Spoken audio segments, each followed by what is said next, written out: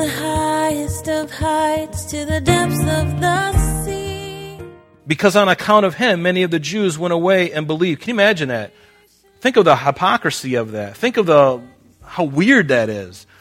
A man dies, Jesus raises him from the grave, and because the religious leaders are now jealous, because they were powerless, Jesus raises the man from the grave, and they're like, you know what, we can't stand this anymore. All exclaiming, indescribable, uncontainable. You place the stars in the sky and you know them by name. You are amazing, God.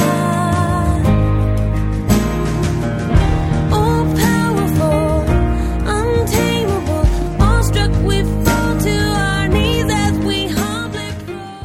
Welcome, everyone, to Truth in Christ Radio, a Bible teaching radio ministry of Calvary Chapel of Rochester with senior pastor and teacher Rob Kellogg. Who was told every lightning bolt where it should go? The chief priests were mostly Sadducees, and the Sadducees didn't believe in the resurrection. Lazarus was a living example of life after death, and having him around was an embarrassment to their theological system. For them, there was only one solution to this embarrassing problem, and that was to put Lazarus to death also. On account of him, many of the Jews went away and believed in Jesus. This made the problem of the chief priests worse. The miracle of raising Lazarus from the dead drew many people to Jesus. Therefore, in the opinion of these religious leaders, Lazarus also had to be stopped. Now here's Pastor Rob.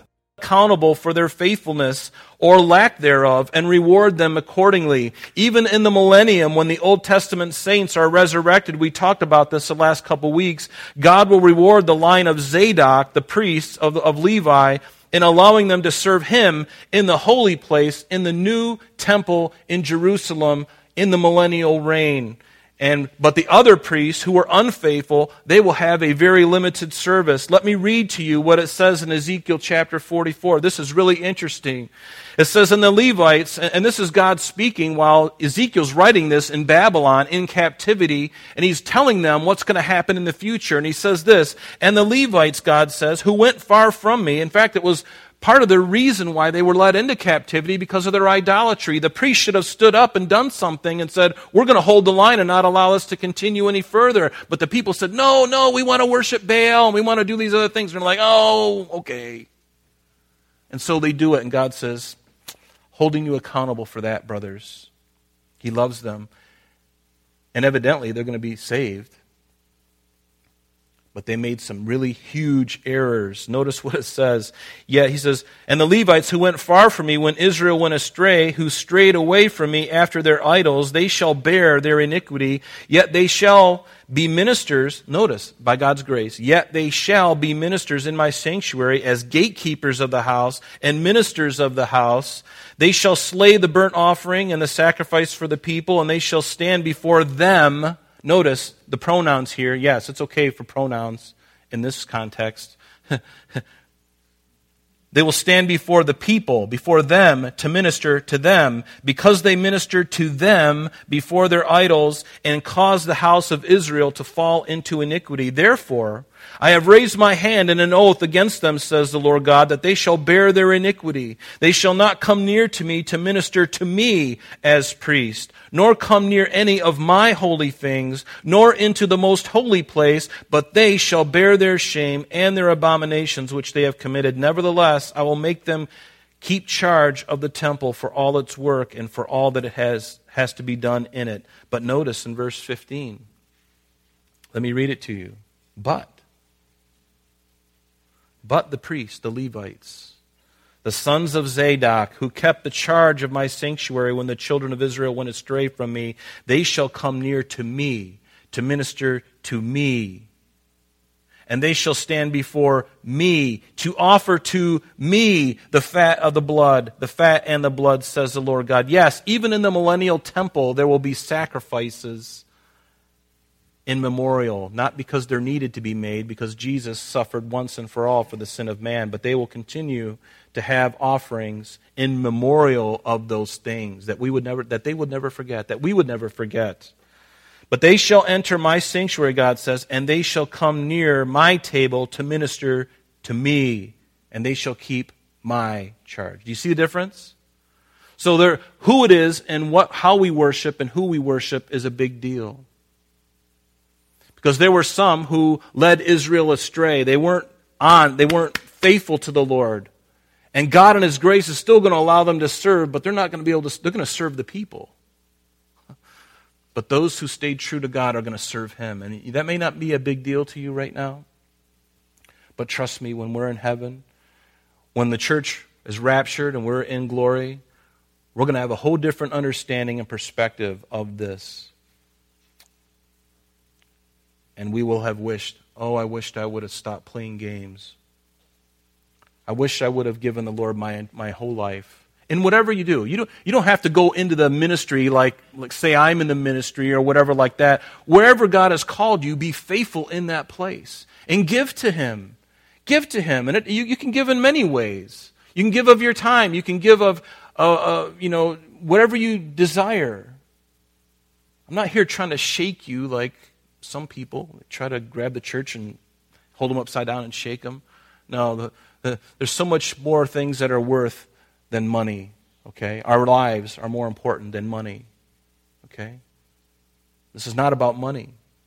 It's about worship. And this is why it's good for us to examine our hearts.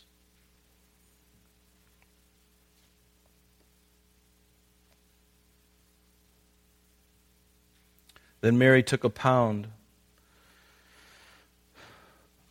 of very costly oil of spikenard, anointing the feet of Jesus, wiping His feet with her hair, and the house was filled with the fragrance of the oil. I wonder what that smell smells like. Have you ever been in a place where you have sensed something, by smelling or tasting that was so unique and you really liked it? It was something totally opposite from our American diet and our taste that we normally have. If you've been to Israel or if you come with us, hopefully next year when we go again, you're going to smell and taste things that you've never smelled or tasted before.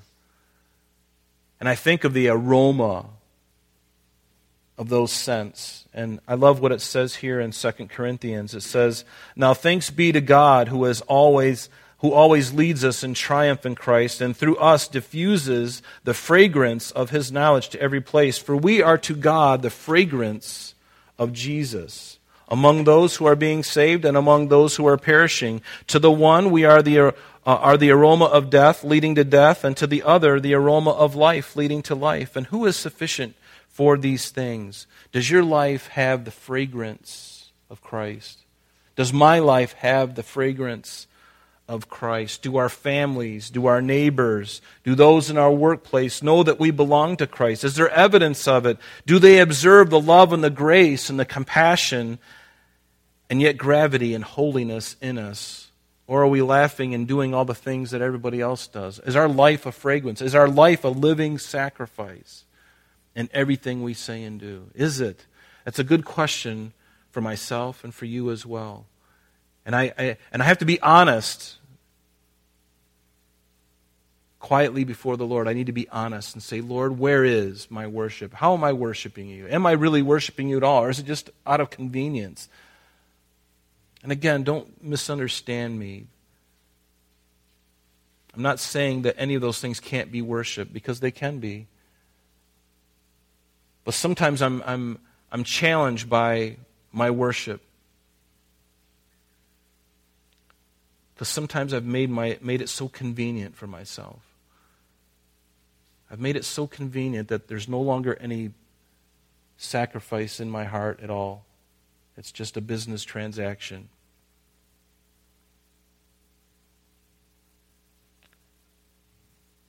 Does your life have the fragrance of Christ?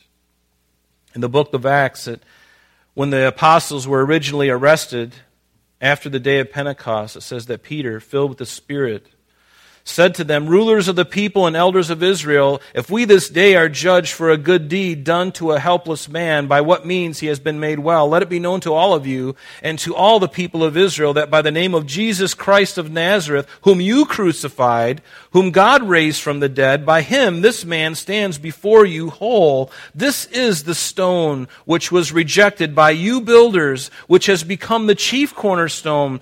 Nor is there salvation in any other, for there is no other name under heaven given among men by which we must be saved."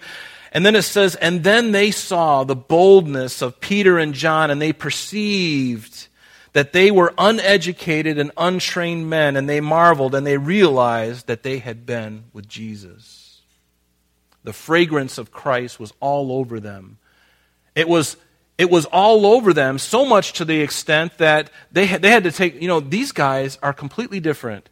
Does the world see me different, or do they just see me in with the fray? Do I stand out at all anymore? Am I salt and light to the earth, or have I become assimilated into this perverse culture into which we live? It breaks my heart to see how many Christians have got such rotten, filthy mouths, and to hear them on social media just so hateful. What a horrible thing. It ought not to be. Family of God. It ought not to be Christian. I get angry with the rest of them, but you know what? I try to keep my mouth shut as much as I can. What this world needs is Christ. It doesn't need my venom. Because Christ is the solution. He is the solution. May our lives demonstrate that fragrance of Christ in all that we say and do. And I like what it says in Colossians. I'll just read the 17th verse. It says, "Whatever you do in word or deed, do all in the name of the Lord Jesus, giving thanks to God the Father through him." Giving thanks. And really, we get back to our text this morning, and that's really what this is all about, is giving thanks. And what a great thing for us to consider as we come upon Thanksgiving next Thursday. We can give thanks anytime, and we do. To me, Thanksgiving is a way of life. I'd like to give thanks in everything. I'm not perfect in it, but I want to give thanks in everything. Every single day I want to be thankful.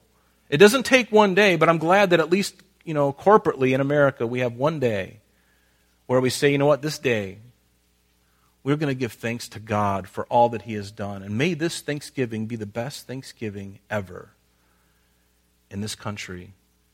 May it be the best, and may it revive us. Revive the church. Do it before then, Lord. Do it today. Don't wait until Thanksgiving Day. Revive us now that we could be thankful and a holy people that are to go out into all the world. Every place where we go, let's open our mouths about the goodness and the grace and the forgiveness of God. We need the baptism of the Holy Spirit, folks. I need it, and you need it as well. Ask God. Say, Lord, as you did in the first century church, light me up. Whenever I go, wherever I go, light me up, Lord. You empower me. I don't care when it is. That's your business. I can't make it happen, but I want to be ready that when you do, I am just being faithful to you, and I'm opening my mouth, and I have no fear of man. No fear. In fact, that's one of the hallmarks of being baptized with the Spirit of God. You saw it in Peter. He was standing up in front of those who had killed Jesus, and he says, I don't care about any of you. This is the truth. And their eyes and their jaw hit the ground, and their eyes bugged out of their head because they realized, oh my goodness, there's something going on here I can't explain. And that's the Spirit of God. Anointing a man, anointing his words, that is the difference. Peter could have said those same words on another day where God was vacant, and it would have fallen flat on the ground, and they probably would have killed him. But not that day. That day, they were all arrested. They wanted to arrest him, but he arrested them through the Spirit of God. I love that, don't you? And see, that's what our world needs today, is to be arrested by the Spirit of God. Arrested by the love of God. Not in some anger and frustration, no, arrested by the love and the grace and the forgiveness of God. But notice in verse 4 in our text again. So what we've talked about so far is worship. Mary, thankful, so thankful for raising her brother. She just poured it out. And do you know something? 300 denarii, you get 1 denarii back in that time frame, you get 1 denarii for a day's wage. So whatever it is that you make in a day, that would be 1 denarii. So 300 denarii would be roughly a little less than a year's wages. And this is the cost of the ointment that she poured out upon Jesus. Extravagant, yes. It was extravagant. And the Lord says, let her do it. Because that was one of the most magnificent things that's been recorded in the Scripture. That kind of worship. Not even concerned. Maybe she was saving it up to give to her child when she passed on, and she's like, this is a precious ointment, and pass it down through the family. She says, no, this is the time. I'm gonna thank God with what I have. But notice in verse 4, and we're going to take communion here in a few moments. But one of his disciples, and I love John. This is so exciting about John. The other Gospels don't tell us who it is. Matthew and Mark, and they don't tell us who it is. But John says, no, it was Judas. But one of his disciples, you can read the other accounts in Matthew 26 and Mark 14. There's no mention of Judas. But John says, no, it was Judas. But one of his disciples, Judas Iscariot. Now, Iscariot's not his last name, by the way. Judas Iscariot means, many people were named Judas because of Judas Maccabeus, delivering the children of Israel from oppression, right? From the Romans, between the Testaments. Everybody named their kid Judas, but nobody does anymore. But Judas Iscariot means Judas of the town of Iscariot. That town, he's from Iscariot, or what? There's an actually shortened term, and I forgot what the name is, but he's Judas of Iscariot. It'd be like Rob of Penfield. There's a lot of Robs. You have to go, something else. But anyway, the idea is that it was Judas. But why was this fragrant oil not sold for 300 denarii and given to the poor? Judas. This he said, not that he cared for the poor, but because he was a thief and had the money box. Amazing that Jesus would allow this man, who he knew was a thief, to be the one that he would put in charge of the box. You and I would have grabbed the box and says, and if I was Jesus, I would have went through the line of the guys, and knowing, having foreknowledge, I would look at the 12 guys and go, I'm going to give the box to John. Because I know John, he loves me, and he's not going to be... But God doesn't care about the money. He gave Judas every opportunity to change and to turn, didn't he? He gave him every opportunity. He even went to the extent of giving him the money box and saying, all right, be faithful with it. The test is on. The test is on. The test is on for you and I as well. What are we going to do? But Jesus said, let her alone, for she has kept this for my burial. And in fact, in Matthew's gospel, it says this. Jesus said, assuredly I say to you, wherever the gospel is preached to the whole world, in the whole world, what this woman has done will also be told as a memorial to her. And as we read that prophecy is coming true, isn't it? Because we just read it. Jesus made sure that this awesome worship that she had done, Mary had done to Jesus, made sure to memorialize it forever. Forever. He says, for the poor you always have with you, but me you don't always have. And now a great many of the Jews knew that he was there, and they came not only for Jesus' sake, but that they might also see Lazarus, whom he had raised from the dead. But the chief priests, they plotted to kill Lazarus, because on account of him, many of the Jews went away and believed. Can you imagine that? Think of the hypocrisy of that. Think of how weird that is. A man dies, Jesus raises him from the grave, and because the religious leaders are now jealous, because they were powerless, Jesus raises the man from the grave, and they're like, you know what, we can't stand this anymore. We want to kill Jesus, but we want to kill him too. You're going to put up, think of the yo-yo that Lazarus is. Dead, alive, not dead, and then he's going to be resurrected again. Think of the craziness of that. But see, isn't that man? What he doesn't understand, what he can't know, he immediately wants to kill. And that's usually the state of man. What we don't understand, what we fear. What we fear, what we don't understand is the first thing we try to put an end to. They didn't understand the power of God. They didn't understand that Jesus is God. They didn't believe it. They wanted to put him to death. They didn't understand it. They feared him because he was bad for business. He was bad for business. People were going after Jesus now, and these guys are like, where's our tithing going to come from? I won't be able to get my robe dry cleaned this week.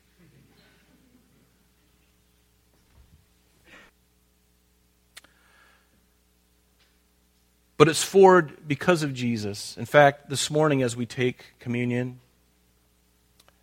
it's because of this sacrifice of Christ for you and me. Think of the love of God. While we were yet sinners, greater love has no man than this, than that he lays down his life for his friends. And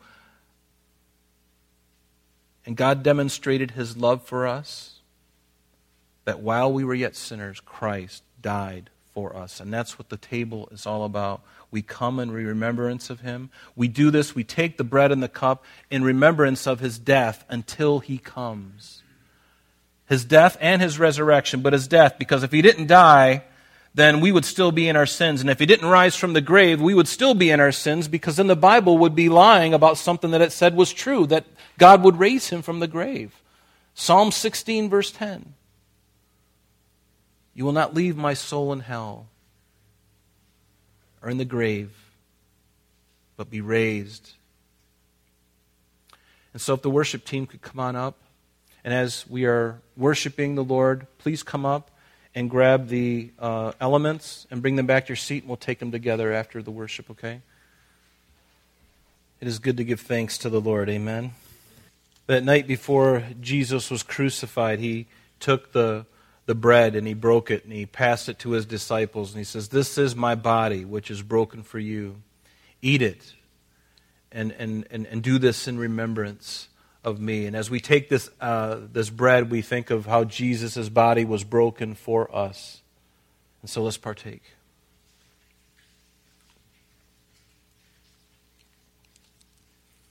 And he took the chalice of wine and he passed it around to his disciples, and he said, "This is the blood of the new covenant." The new covenant. That our sins would be forgiven, that we would be reconciled to a holy God through Jesus' blood. And this blood, he says, this is the blood of the new covenant. And take it and drink it and do this in remembrance of me. And so let's do that.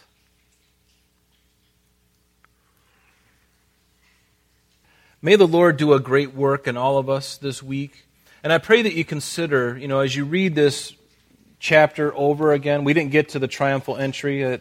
I knew that I probably wouldn't get there. But just think about worship. Think about your worship. I'm going to think about my worship of God. And let it challenge you. Let it challenge you. Again, no one's trying to coerce anybody. There are churches that do that. We don't do that. And I don't believe in that.